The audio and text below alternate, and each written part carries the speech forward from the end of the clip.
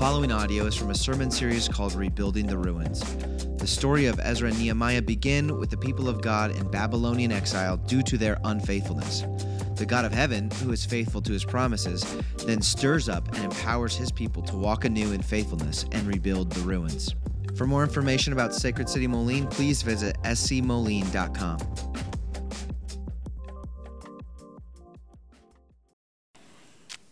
Hear the word of the Lord from Ezra 9, 1 through 15. After these things had been done, the officials approached me and said, "The people of Israel and the priests and the Levites have not separated themselves from the peoples of the lands with their abominations, from the Canaanites, the Hittites, the Perizzites, the Jebusites, the Ammonites, the Moabites, the Egyptians, and the Amorites. For they have taken some of their daughters to be wives for themselves and for their sons, so that the holy race has mixed itself with the peoples of the lands. And in this faithlessness, the hand of the officials and chief men has been foremost." As soon as I heard this, I tore my garment and my cloak and pulled hair from my head and beard and sat appalled. Then all who trembled at the words of the God of Israel because of the faithlessness of the returned exiles gathered around me while I sat appalled until the evening sacrifice. And at the evening sacrifice I rose from my fasting with my garment and my cloak torn, and fell upon my knees and spread out my hands to the Lord my God, saying, "O my God, I am ashamed and blush to lift my face to you, my God, for our iniquities have risen higher than our heads, and our guilt has mounted up to the heavens. From the days of our fathers to this day we have been in great guilt. And for our iniquities we, our kings and our priests, have been given into the land of the kings of the lands, to the sword, to captivity, to plundering, and to utter shame, as it is today. But now, for a brief moment, favor has been shown by the Lord our God to leave us a remnant and to give us a secure hold within his holy place, that our God may brighten our eyes and grant us a little reviving in our slavery. For we are slaves. Yet our God has not forsaken us in our slavery, but has extended to us his steadfast love before the king of Persia, to grant us some reviving, to set up the house of our God, to repair its ruins, and to give us protection in Judea and Jerusalem. And now, O our God, what shall we say after this? For we have forsaken your commandments, which you commanded by your servants the prophets, saying, 'The land that you are entering to take possession of it is a land impure, with the impurity of the peoples of the lands, with their abominations that have filled it from end to end with their uncleanliness. Therefore, do not give your daughters to their sons, neither take their daughters for your sons, and never seek their peace or prosperity, that you may be strong and eat the good of the land and leave it for an inheritance to your children forever. And after all that has come upon us for our evil deeds and for our great guilt, seeing that you, our God, have punished us less than our iniquities deserved and have given us such a remnant as this, shall we break your commandments again and intermarry with the peoples who practice these abominations? Would you not be angry with us until you consumed us, so that there should be no remnant nor any to escape? O Lord, the God of Israel, you are just. For we are left a remnant that has escaped, as it is today. Behold, we are before you in our guilt, for none can stand before you because of this." This is the word of the Lord.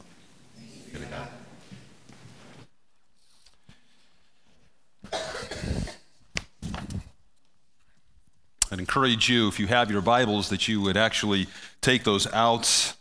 Helps to give a little bit of context. And we're going to be looking at the entire book of Ezra for just in a minute here, and so it'll help you to kind of follow along. So again, I encourage you to take your Bibles out if you would and go to Ezra. Well, I would concur. Thank you, Trent. I would concur, Pastor Sam. Weep. I was weeping while I was singing today. So God uses his songs to hit square into our hearts. And so thank you. And I think it's good to weep and to cry over right things. And it's good to weep and cry over God's good gifts. And it's good to weep and cry over what God has done for us in our Savior. And it's certainly true as we come to this passage here in Ezra of hope that we have. So as we get ready to enter into it, let's begin with a word of prayer. Father, we thank you for men and women in whom you have gifted, whom you have given to us, who are like Ezra, wanting to use their gifts well and are skilled. And so, Father, we do thank you for those who are skilled to lead us in worship. We're thankful, Father, for your Son, the most skilled.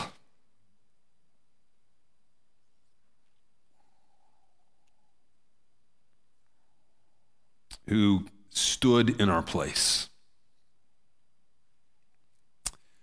So, Father, as we come to your word, we pray that as we try to enter back into a time and place that is far and distant from our own culture, we pray that you would help us to understand that place and that culture and what you're commanding, and then to understand, Father, how it comes down to our own lives, that as we're sitting here, that this word that you have given to us, this book that you have given to us, would be alive again, as it is alive.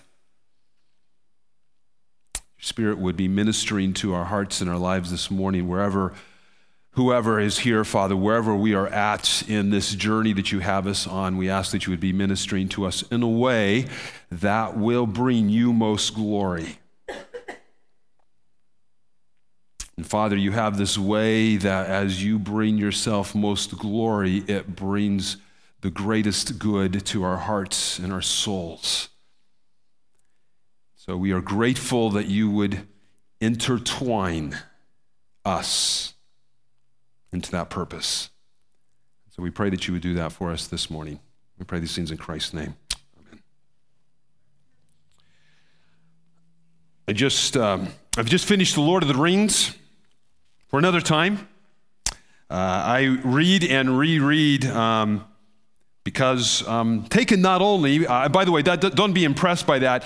I read it right before I go to bed, and it only takes me about 2 pages before I fall asleep. So, it's not all that impressive. I don't know how many times I've read it because it goes so slow for me to get all the way through it, but I just keep rereading it and rereading and rereading. And I read it not only because of the story, but by Tolkien's descriptive powers.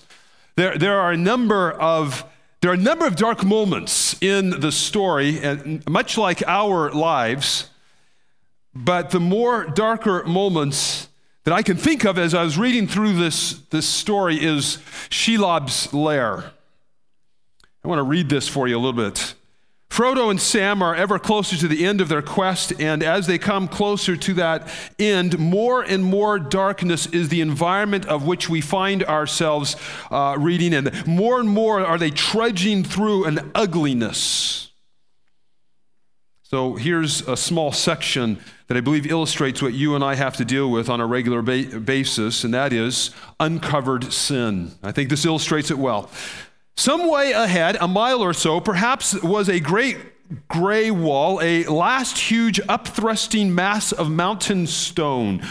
Darker it loomed, and steadily it rose as they approached until it towered up high above them, shutting out the view of all that lay beyond. Deep shadow lay before its feet. Sam sniffed the air. Ugh, that smell, he said. It's getting stronger and stronger. Presently, they were under the shadow, and there in the midst of it, they saw the opening of a cave, a tunnel actually. This is the way in, says Gollum softly. This is the entrance to the tunnel. Shelob's lair. Out of it came a stench. Not the sickly odor of decay, but a foul reek, as if filth unnameable were piled and hoarded in the dark within. Drawing a deep breath, they passed inside. In a few steps, they in utter and in impenetrable dark. The air was still, stagnant, heavy, and sound fell dead. They walked as it were in a black vapor wrought of veritable darkness in itself, that, as it was breathed, brought blindness not only to the eyes, but to the mind, so that even the memory of colors and of forms and of any light faded out of thoughts. Night always had been and always would be, and night was all.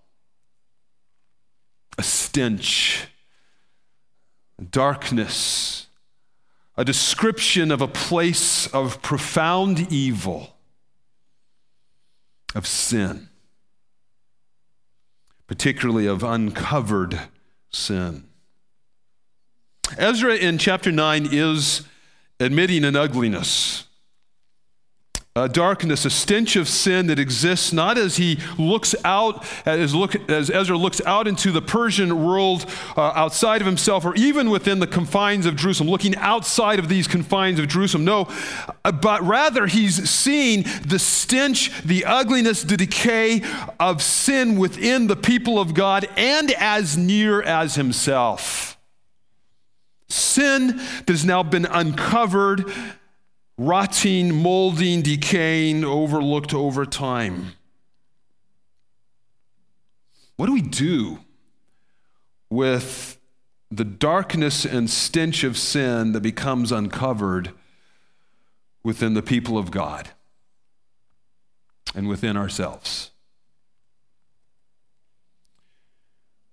Well, I'm continuing to work through John Bunyan's book, The Fear of God. I think last time I preached here, I told you I was starting it. And in this book, he raises the question and the deep concern about sin since redemption. He says, in my own words, he says, "Since I have come to faith in Jesus Christ as my Lord and Savior," now in Bunyan's words, he says, "I have grievously sinned against God."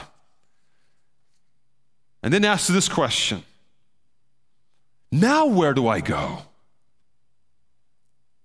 And that's the question, where do I go with my sin, my uncovered sin that grieves me today? So here's the flow of the passage this morning. First, the uncovering of sin, and then the response to that sin, and then finally, the hope and help in the darkness of the sin. So let's start with the uncovering of sin. Things have been really going well regarding God's people. They have been in captivity for over 70 years, first to the Babylonians and then to the Persians. There is a recognition by those with the prophetic know that God has told his people that through Jeremiah there would be a return to Jerusalem over 70 years. Sure enough, if you go to Ezra chapter 1, this is what we read in verse 1. Ezra chapter 1, verse 1. "In the first year of Cyrus, king of Persia, the word of the Lord by the mouth of Jeremiah, that the mouth of Jeremiah might be fulfilled, the Lord stirred up the spirit of Cyrus, king of Persia, so that he made a proclamation throughout all his kingdom and also put it in writing." Here it is. "Thus says Cyrus, king of Persia, the Lord, the God of heaven, has given me all the kingdoms of the earth, and he has charged me to build him a house at Jerusalem, which is in Judah. Whoever is among you of all his people, may his God be with him, and let him go up to Jerusalem, which is in Judah, and rebuild the house of the Lord, the God of Israel. He is the God who is in Jerusalem, and let each survivor in whatever place he sojourns be assisted by the men of his place with silver and gold, with goods and with beasts, besides freewill offerings for the house of the God that is in Jerusalem." Verse 5, "Then rose up the heads of the father's house of Judah and Benjamin, and the priests and the Levites, everyone whose spirit God had stirred to go up to rebuild the house of the Lord that is in Jerusalem. And all who were about them aided them with vessels of silver, with gold, with goods, with beasts, and costly wares, besides all that was freely offered. Cyrus the king also brought out the vessels of the house of the Lord that Nebuchadnezzar had carried away from Jerusalem and placed in the house of the gods, of his gods." Chapter 2, then, we have a description and naming of the returning exiles. Chapter 3, the altar is rebuilt. The temple foundation is started and completed. And end of chapter 3, there is actually a celebration. So we go to chapter 3 and we read this word in verse 11, these words in verse 11. And they sang responsively, praising and giving thanks to the Lord, for he is good. For his steadfast love endures forever toward Israel. And all the people shouted with a great shout when they praised the Lord, because the foundation of the house of the Lord was laid. And yes, there was opposition. The opposition rises up against the work. And yet God uses that opposition not only to give state approval, but state resources without state intervention. So chapter 6, verse 7, we read these words. So turn in your Bibles to chapter 6, verse 7. And here we read, chapter 6, verse 7. Let the work of the house of God alone. Here's the words of Darius. Let the work of the house of the Lord of God go alone. Let the governor of the Jews and the elders of the Jews rebuild the house of God on its site. Moreover, I make a decree regarding what you shall do for these elders of the Jews for the rebuilding of this house of God. The cost is to be paid to these men in full and without delay from the royal revenue, the tribute of the province from beyond the river. Go down to verse 12. May the God who caused his name to dwell there overthrow any king or people who shall put out a hand to alter this or to destroy this house of God that is in Jerusalem. I, Darius, make a decree. Let it be done with all diligence. And the temple was finished 4.5 years after a restart, just in time for the Pinnacle Feast, commemorating their God's rescue and redemption of his people from Egypt, kind of that defining event for the people of God, the place where they had found really their identity. They began to celebrate the Passover.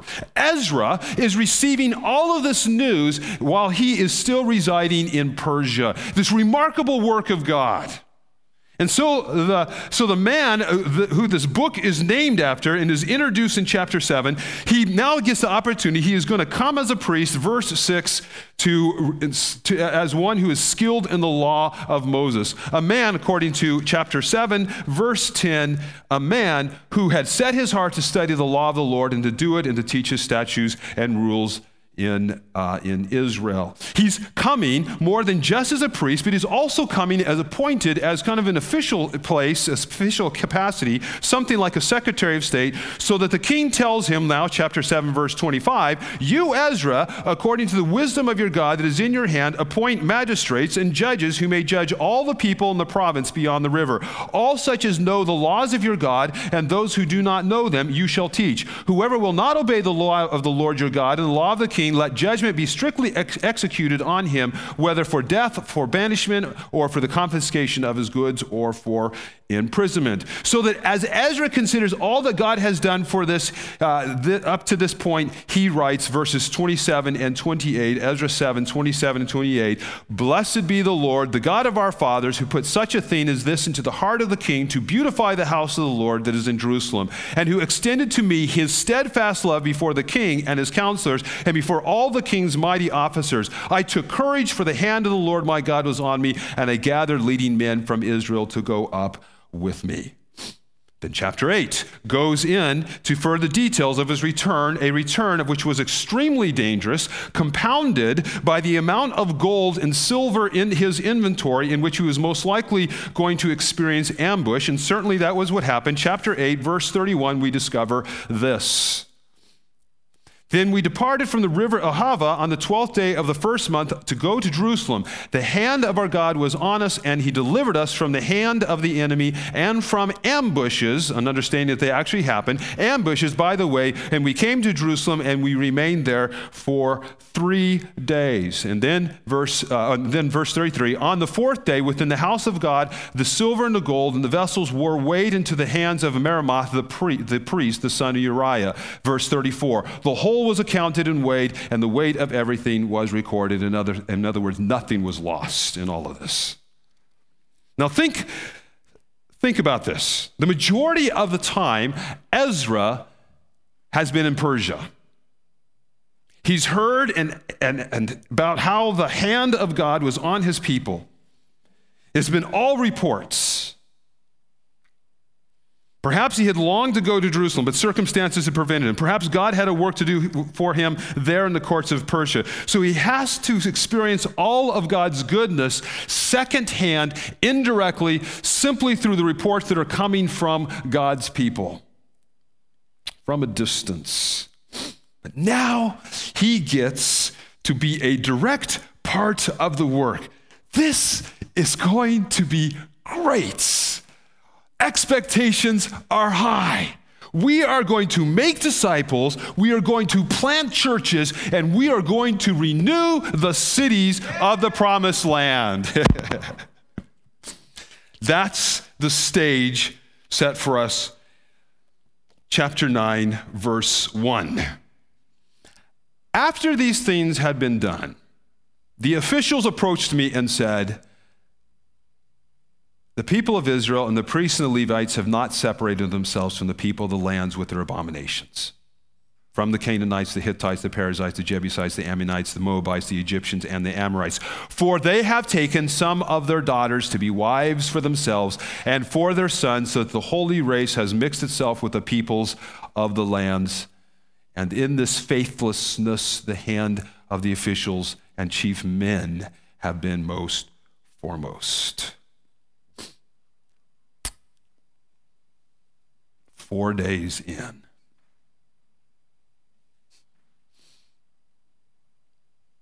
Sit in that for a minute. High expectations, excited for what he has heard God has done, and now he gets to be part of this. Now he gets to have a direct work to do. 4 days in, he finds out there is sin. Uncovered sin, the uncovering of sin. So what's the response? The response to sin. Well, the first response to the uncovering of sin is, in your surprise, don't be surprised. Within the story of God, where God has invited us into his family, I do think it is reasonable to believe that we will not be people who will live sin in our life or live out sin within our lives. It is reasonable to be surprised. It's reasonable to be surprised by your own sin. Didn't know it was there. It's reasonable to be surprised by the sin that is outside of ourselves. What's my hitting?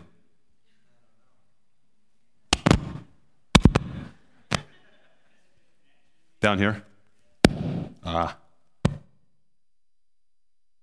me put it way back here. How am I doing?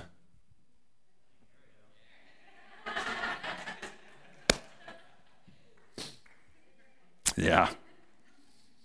In this already not yet state, we still live in this flesh. We still have an enemy, Satan, and we live in a world that is fallen. Paul writes, this is Romans chapter 7, verse 15, Romans 7, verse 15. He writes, for I do not understand my own actions. I do not do what I want, but I do the very thing I hate. Now, if I do what I do not want, I agree with the law that it is good. So now it is no longer I who do it, but sin that dwells within me. For I know that nothing good dwells in me, that is, in my flesh. For I have the desire to do what is right, but not the ability to carry it out. For I do not do the good I want, but the evil I do not want is what I keep on doing. Now, if I do what I do not want, it is no longer I who do it, but sin that dwells within me. No surprise when sin is uncovered, yet surprised, which leads to the second response, verses 3 and 4. Mourning.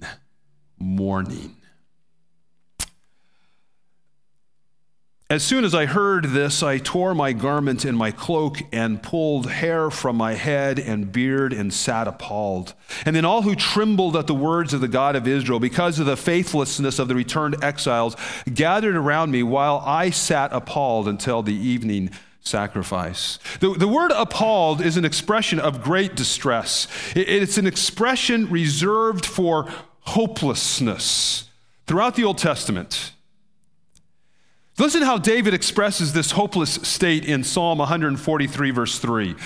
Psalm 143, verse 3 says, "The enemy has pursued my soul. He has crushed my life to the ground. He has made me sit in darkness like those long dead." Catch that image? Like those long dead. "Therefore my spirit faints within me. My heart within me is appalled." It's a reflection on that long season where your world is crushed, a place where there is no light of hope. He writes, "He has made me sit in darkness like those long dead. The result being one's spirit is lifeless. My spirit within me is appalled." Not surprising, this word is also used in the context of the oppressive enemy on the godly or within the context of the consequences of sin. See, Ezekiel, he uses this same word, the Hebrew word, to describe the hopelessness of those who are suffering under the siege of Babylon, a direct consequence of the people of God rejecting him. So Ezekiel writes God's words in Ezekiel 4. He says, "Son of man, behold, I will break the supply of bread in Jerusalem. They shall eat bread by weight and with anxiety, and they shall drink water by measure, and in," the same Hebrew word, "and in dismay. I will do this that they may lack bread and water and look at one another in," again the same Hebrew word, "dismay, and rot away because of the punishment of their sin." Ezra feels this hopeless condition. It is as if there is no life or love of God in his people. It's a state, they're living out a state of being dead to God. So he responds in kind as one who is in mourning. See, we see there, he says, "I tore my garment and my cloak." Undoubtedly, Ezra was a man of position and thus of means, but these outwardly signs of success, they don't bring him any hope. The hopelessness of his heart gets expressed outwardly. The heart's ruin is expressed in the ruin of his clothes. And bodily comfort brings no hope.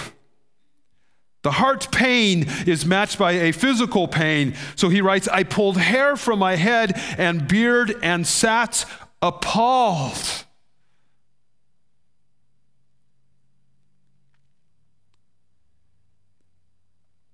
So what is the stench and decay coming from? It's coming from this uncovered sin.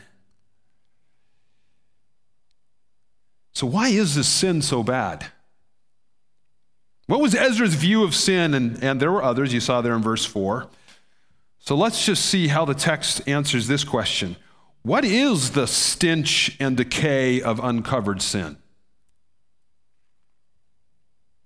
Well, first thing, it is a direct disobedience to the command of God. That's where the stench comes from. It's just simply a direct disobedience to the command of God.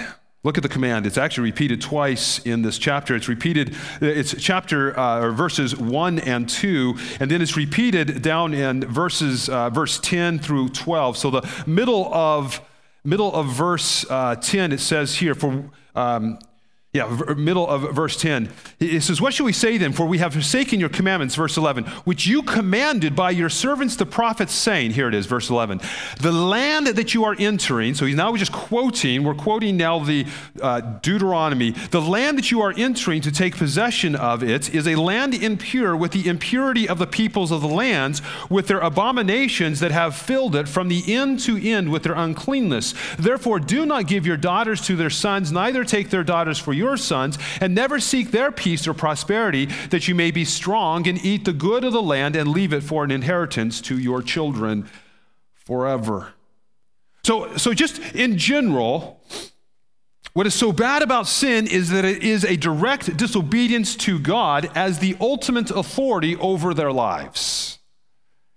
Just as we inherently know that there's something wrong with disobeying our parents or our teachers or our civil government in terms of laws, there is by general revelation a sense that there is an ultimate authority over us. But that really doesn't account for the full repulsiveness of the smell of this uncovered sin. We really get the reek of this chapter when we answer probably that silent question that you have had in your mind, which is, what's the big deal about interracial marriage? So let's answer that question. Why this command? Well, look again at verse 1 and the first words the officials used when they approached Ezra. The people of Israel. This isn't about individuals, but a people who are regulated by a religious covenant of which the priests and the Levites, you see that, are to maintain. The officials who approached Ezra and then Ezra himself are simply quoting from the covenant God had made with his people in Leviticus and Deuteronomy. See, God is a covenant-making God, and they are in a covenantal relationship with him. God has always been a covenant-making God. Now, we're not used to this term covenant. In our individualistic, independent American culture. My parents, they live in a covenant community back in Greeley, Colorado. Normal, it's not a 55 plus, they're 88, but it's not 50 or 80. It's not a 55 plus community. It's just a normal community, neighborhood of homes, which was developed around a covenant, and agreed upon rules that regulate what can and cannot be done in the neighborhood. Now, it's a neighborhood that I would estimate is probably 40 to 50 years old. So if you move into the neighborhood, you have to sign a covenant agreement. Now, you can just imagine how well this goes when most who sign this have never used the word covenant. And like many of us, new owners, they sign the covenant without reading the covenant. And there is a board of consisting of neighbors of the neighborhood who meet monthly to address issues within the neighborhood, and one of the issues being covenant violations. It goes horrible. The concept that people who are virtually strangers to one another and whose only commonality is a street address, so they're like most of our neighborhoods, we don't know our neighbors very well. The only commonality is a street address, that these people regulate one another's behaviors, that a neighbor who is on the board tells him or her what he or she can do based on a piece of paper and then fines them if they do not comply. It doesn't go well. Yeah, I don't know. See, a covenant is based upon some commonality that people come together around for the mutual good. So it's not a contract. We're familiar with contracts. Contracts is really the fulfillment of one person's part of the contract with another, and so if you don't fulfill yours, I don't have to fulfill mine. That's not what a covenant is. A covenant is the two people come together and they both make an agreement that they will fulfill their part, whether or not the other side fulfills theirs or not. So what was the common bond that brought the people of Israel together? Well, it was much more than just an address. The common bond was God's sovereign grace, worked out in choosing them as his people. That's what they had in common. Right after the command that we have quoted for us here to not intermarry, here's what we read. So I'm giving you the bigger context of the Deuteronomy passage. Deuteronomy chapter 7, verse 6. He says, after giving this command, you are a holy people, or holy to the Lord your God. The Lord your God has chosen you to be a people for his treasured possession. Out of all the peoples who are on the face of the earth, it was not because you were more in number than any other people that the Lord set his love on you and chose you. Oh no, you were piddly squat, for you were the fewest of all the peoples. But, he says, it is because the Lord loves you and is keeping the oath, here's our covenant, that he swore to your fathers, that the Lord has brought you out of it with a mighty hand and redeemed you from the house of slavery, from the hand of Pharaoh, king of Egypt. Now, therefore, know, therefore, that the Lord your God is God, the faithful God, who keeps covenant and steadfast love with those who love him and keep his commandments to 1,000 generations, and repays to their face those who hate him by destroying them. He will not slack with one who hates him. He will repay him to his face. You shall therefore be careful to do the commandment and the statutes and the rules that I command you today. Now, if you noted there, right in the middle, he said God refers back to an oath made to their forefathers. See, God has always been a pursuing God who takes sinners and makes them his own people by his sovereign grace, so that while Abraham was, as Jesse Walden, Sacred City elder Davenport said, a moon-worshiping weirdo, God called Abraham to himself and entered into a covenant with him. And not only that, God would enter a covenant relationship with him, but through him would come a people, and out of that people, a Savior, a Messiah, who would fulfill God's promises to Adam and Eve who sinned against God. That a Savior would come who would crush the head of humanity's enemy, Satan. So the nation of Israel has a special place within God's redemptive purposes. And that redemptive purpose would be through a people set apart to reflect his truth, goodness, and beauty to a dying, ruined world. Their job was to show the glory of God and go out into the nations and draw the nations to themselves, not assimilate. So again, why the command against interracial marriage? Well, I set you up. That's really not quite the right question. God was not against interracial marriage. God was against, did you see it there in verse 1? If you got your Bibles open, look down to verse 1.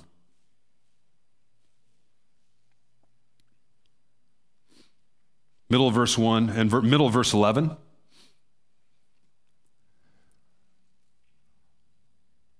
He was against, verse 1, their abominations.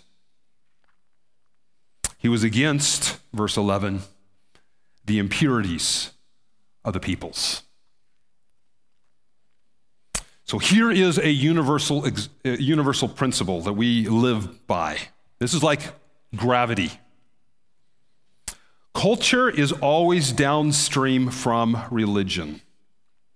What one believes who God is, what is wrong with the world and wrong with myself, what will save me and the world from that wrong, and what my ultimate purpose is, it's called religion, are the defining questions and answers to what is culturally acceptable. And what was culturally acceptable by the Canaanites, the Hittites, the Perizzites, the Jebusites, the Ammonites, the Moabites, and the Egyptians and the Amorites was downstream from their religion. And what was culturally acceptable within these nations was an abomination. And that's a strong word. It is something that is abhorred by God, not only because it is contrary to his character, but it is also contrary to the image of God set within each person. So one of those abominations was that the children were expendable to the gods of the nations, just like today. Where in America, children are expendable to the gods of convenience, comfort, and material well-being. So rather than demanding men to hold accountable and be responsible for spreading their seed or funding adoption as the option for unwanted pregnancies, we live in a country that has sacrificed 63 million children since abortion has been legalized. See, this is what God said to his people in Deuteronomy 18. When you come into the land that the Lord your God is giving you, you shall not learn to follow the abominable practices of these nations. There shall not be found among you anyone who burns his son or his daughter as an offering.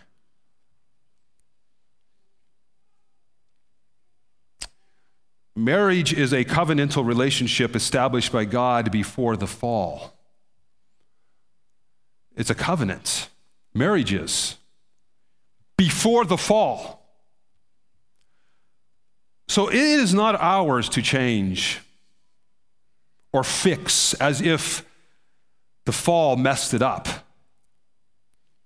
Rather, a man and a woman came from two families into one and made a covenant together, promising to one another that they would fulfill their vow, whether or not the other fulfilled their vow. God understood the powerful force of being married to another human being. It is an intermingling of two stories. The commandment was against entering into a covenantal relationship with another human being who is opposed to the true and living God. See, listen how specific this concern was. Exodus 34, 11 through 16. Just listen.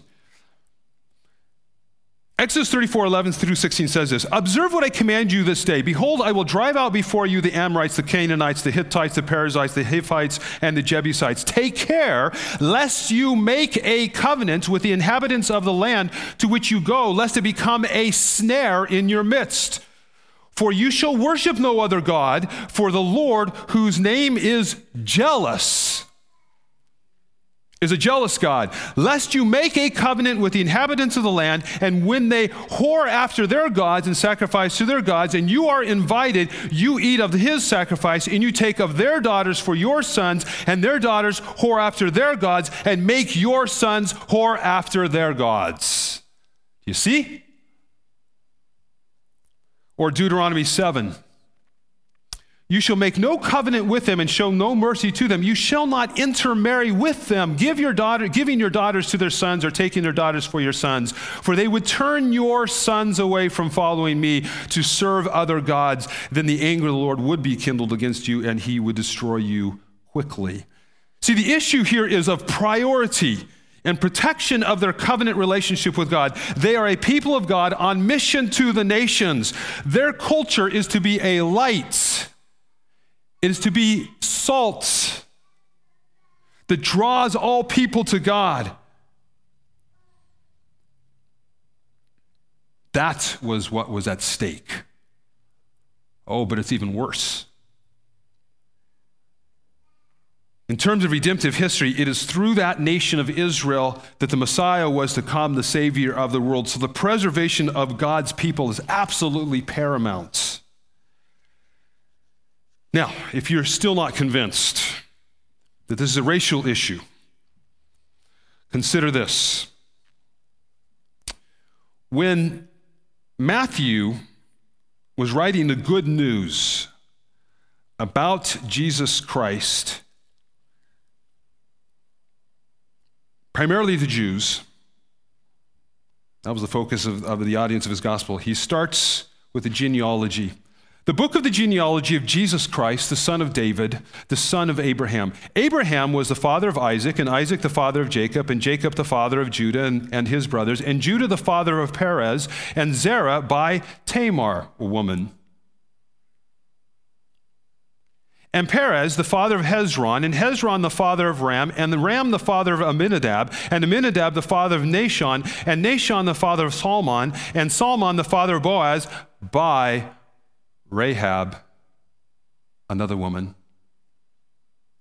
and Boaz the father of Obed, by Ruth, another woman, and Obed the father of Jesse, and Jesse the father of David the king. Now, you don't have to be a biblical scholar to say, why in the world were 3 women all of a sudden added into this genealogy? Well, let me highlight 2 of them. Rahab was a Canaanite prostitute. In Joshua 2, she comes to recognize that the God of Israel was the God of heaven and earth. She says that with her own words, her own lips, and comes under his covenant protection. Ruth was a Moabite woman, and God works in such a way in her life that she says to her Jewish mother-in-law, your people shall be my people, and your God shall be my God.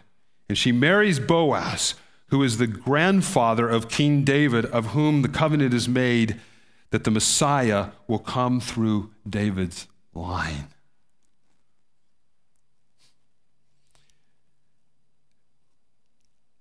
God is a covenant-making God who pursues sinners like Rahab, a prostitute Canaanite woman, and Ruth, a Moabite, and invites them into his family, and in their case, gives them eternal renown as the forebearers of Jesus, the Messiah. Oh, he loves the races. God loves the peoples. Matter of fact, he brings them in, and he calls them to come under his covenants and his protection. He loves prostitutes. So the prohibition here, what is breaking the heart of Ezra, what is distressing him, what he is mourning, is that the people are getting off of their redemptive purposes as the people of God. And it's not just the common folk, it's the priests, it's the Levites, it's the leading officials. The very ones who were to stand in the gap for God's people and provide the leadership that is upstream from culture. We ought to be a people who mourn not only our own personal sin, but the sin of God's people and the sins of our nation, the sins of direct disobedience.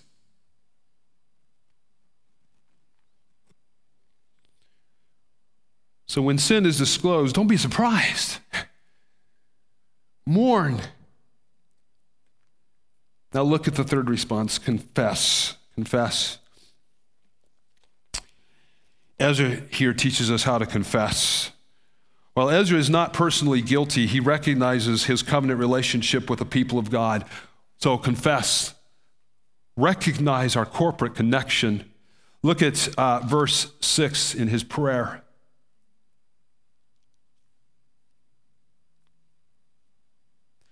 Oh my God, I am ashamed and blush to lift my face to you, my God, for our iniquities have risen higher than our heads, and our guilt has mounted up to the heavens. Ezra is not timid to use the plural pronoun throughout the confession.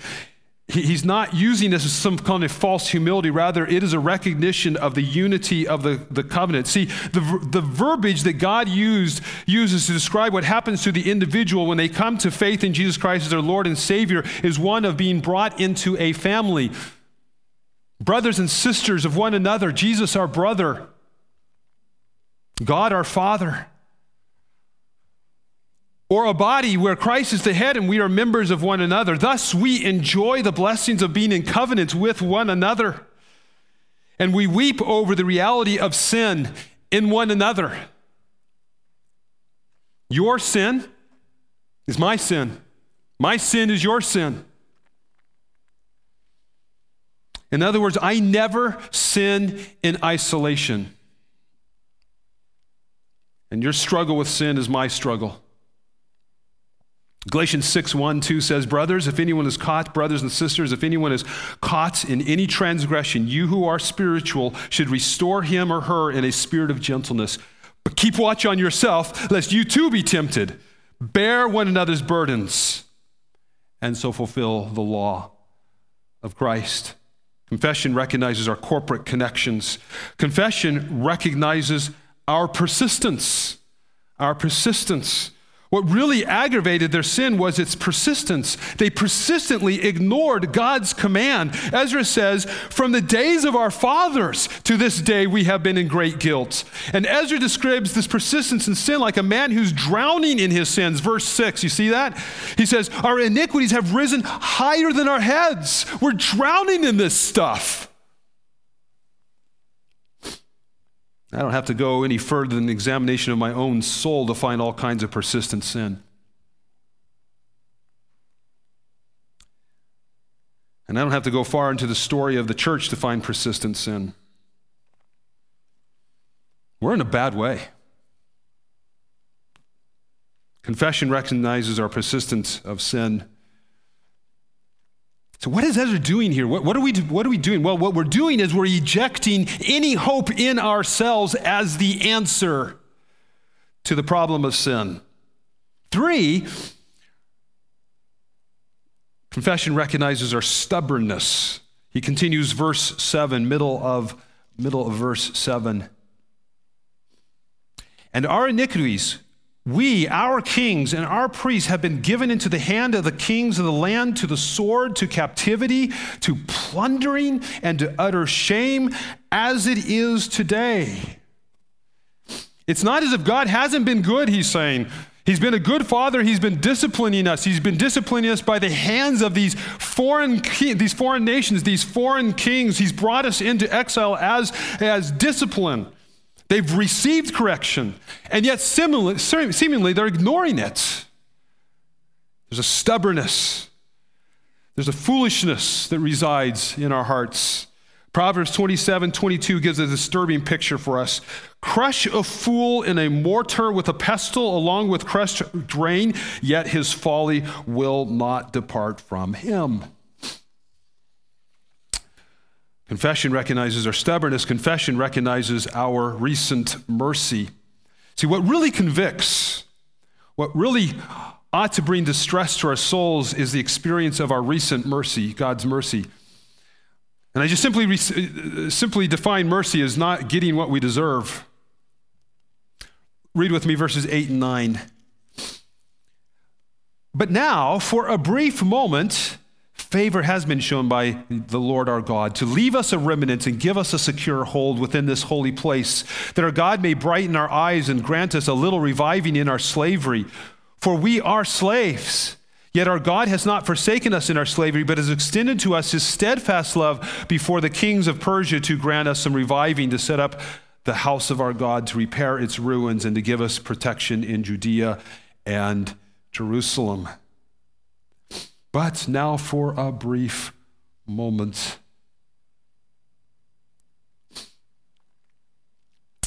The stinking is compounded by that timing. Ezra reflects on that moment, 70 years in captivity and exile, and now a taste of liberty. And what have they done with that liberty? They've rejected God's commands. In Christ, we have been freed from the enslaving power of sin. Yet what have you done with that freedom? There isn't a soul here in Christ who cannot relate to what Ezra is feeling and saying. What's our hope? Timing of mercy. The smell is fanned by the streams of mercy. That, verse 9. The extension of God's steadfast love. Ezra's referencing God's sovereign grace evidenced in the covenant. The extension of God's steadfast love reached into their exile, so that when the time was right, the king of Persia was his instrument to bring about God's blessing. So there was a revival of worship. There was repair made. There is protection. But it's these streams of mercy that just simply fan the smell of sin. And then the personal effects of God's mercy. Ezra prays, all this has happened that our God made, you see, there brighten our eyes and grant a little reviving in our slavery. So he's done this to give us hope. He's been good to us to give us hope by his mercy. He's given them something to get out of bed every day, hope. Brighten their eyes, a little reviving. And then what adds to the odor is finally the restraint of God's mercy. See, look at verses 13 and 14.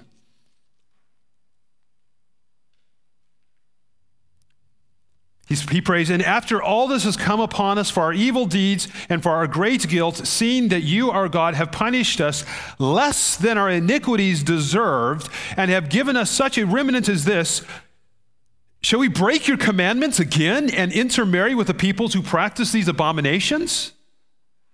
Would you not be angry with us until you consumed us so that there should be no remnant nor any to escape? If God would pour out his just wrath on them for their past sins, Ezra knew they were still in debt on the old accounts. In essence, Ezra is saying, what? Shall we yet run up a new score? Shall we abuse his favor and turn his mercy into reckless abandonment of any restraint? So that confession recognizes God's mercy. Its timing, its streams, its personal effects, its restraints. This mercy ought to inform our confession. Where does the stench of sin come from? Where does this darkness reside? Well, Ezra is recognizing that it comes from within. That the lair of Shelob is our own heart. That the deep tunnels is our heart. So that Ezra speaks as one much ashamed. He begins verse 6. He says, oh my God, I am ashamed and blush to lift up my face to you. He is one who is much amazed at the sin. And almost a loss of words, verse 10, he says, and now, O our God, what shall we say after this? For we have forsaken your commandments. True penitents are at a loss of what to say. True penitents will beg God to teach them, I have sinned, I have done foolishly. God be merciful to me, a sinner. And he speaks as one who is much afraid. Verses 13 and 14. And after all this has come upon us for our evil deeds and our great guilt, seeing that you, our God, have punished us less. Verse 14, shall we break your commandments again? Into verse 14, would you not be, I think he's saying, would you not be right to be angry with us until you consumed us so that there should be no remnant nor any to escape? He's ashamed, he's amazed, he's afraid. So where do we go in the darkness and stench of our own uncovered sin?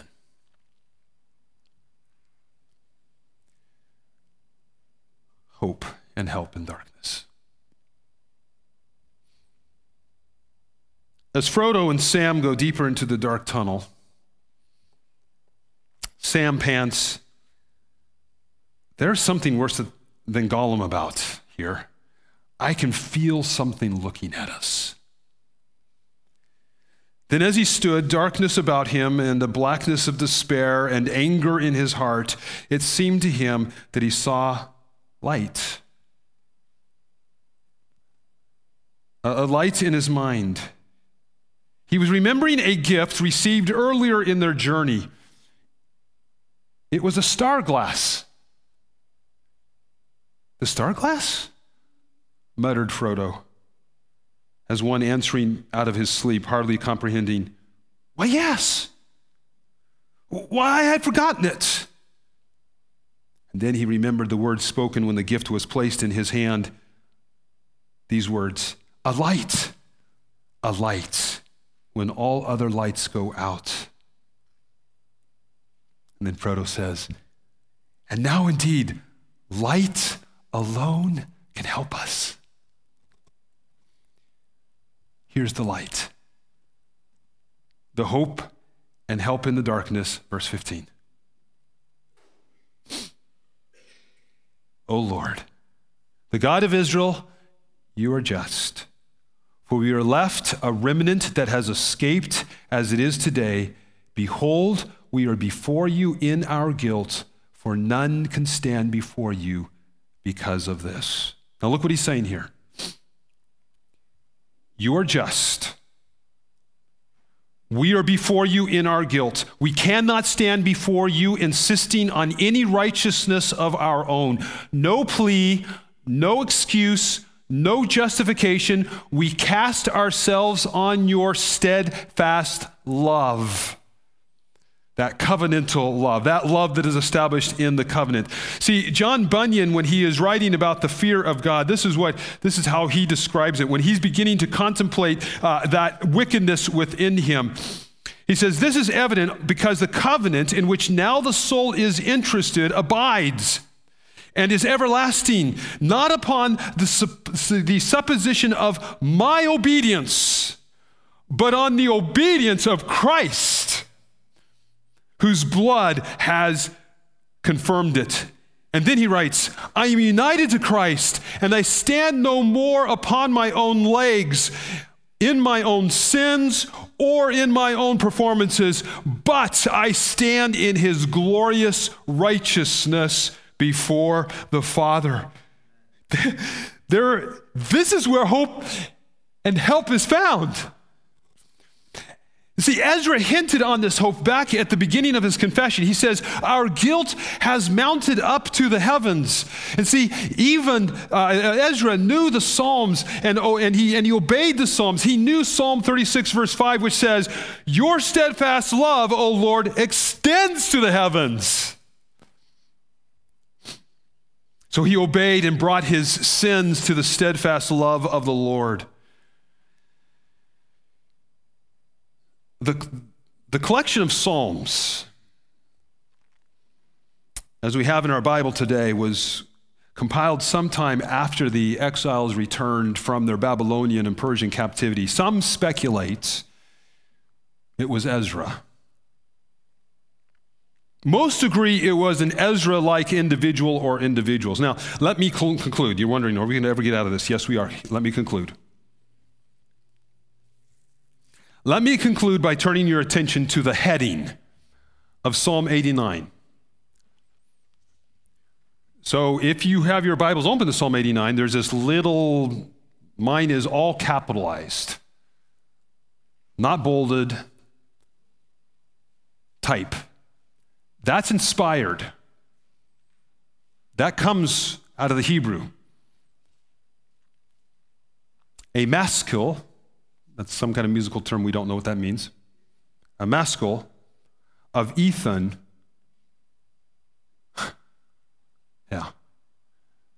the Ezrahite. So Ezra had some influence here. Maybe the compiling. Now look at verses 30 through 34 of Psalm 89. If his children forsake my law, God's children, forsake my law, the Messiah's children, forsake my law, and do not walk according to my rules, if they violate my statutes and do not keep my commandments, then I will punish their transgression with a rod and their iniquity with stripes.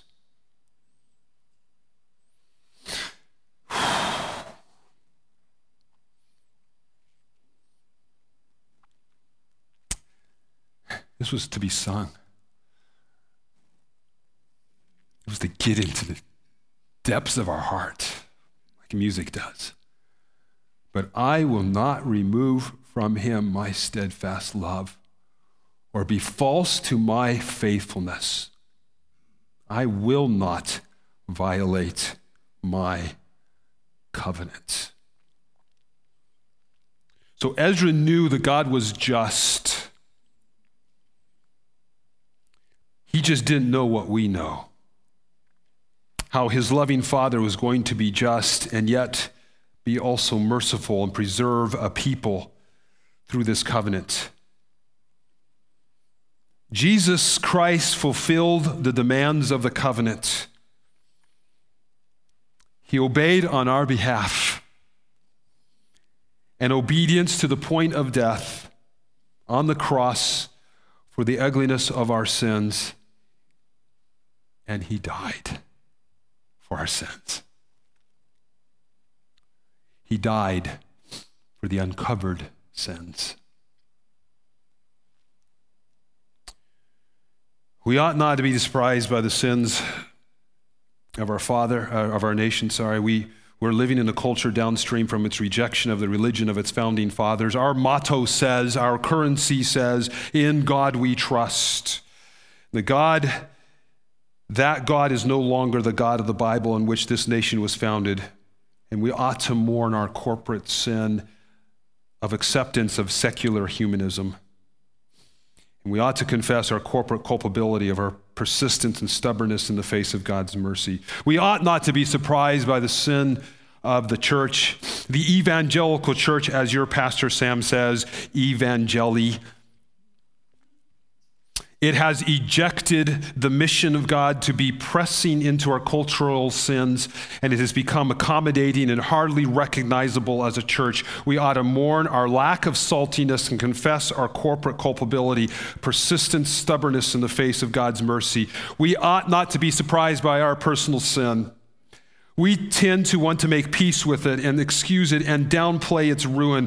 Rather, we ought to mourn over it and confess how we isolate it into a private practice and confess its persistence and stubbornness in the face of God's mercy. And where do we go with the stench and darkness of our sin? We return to the steadfast love of the Lord demonstrated at the cross. The light in the dark places of our sin is the steadfastness love of the Lord. And for this, Father, we praise you and thank you. That God, as you have uncovered sin even in our own lives this past week, and we have been surprised by it, you were not. And Christ died for that as well. And we have hope. You will not break your covenant. We stand upon your faithfulness. We stand upon your justice. We rest in Jesus Christ. So, Father, as we take this bread, we're reminded again Christ took our sins in his body and died. As we take this cup, we're reminded of the blood that was shed, the giving of life, a paying for the brokenness of our covenant, our side of the covenant. And we renew ourselves, we renew our covenant with you again. Thank you for this little meal. We pray these things in Christ's name. Amen.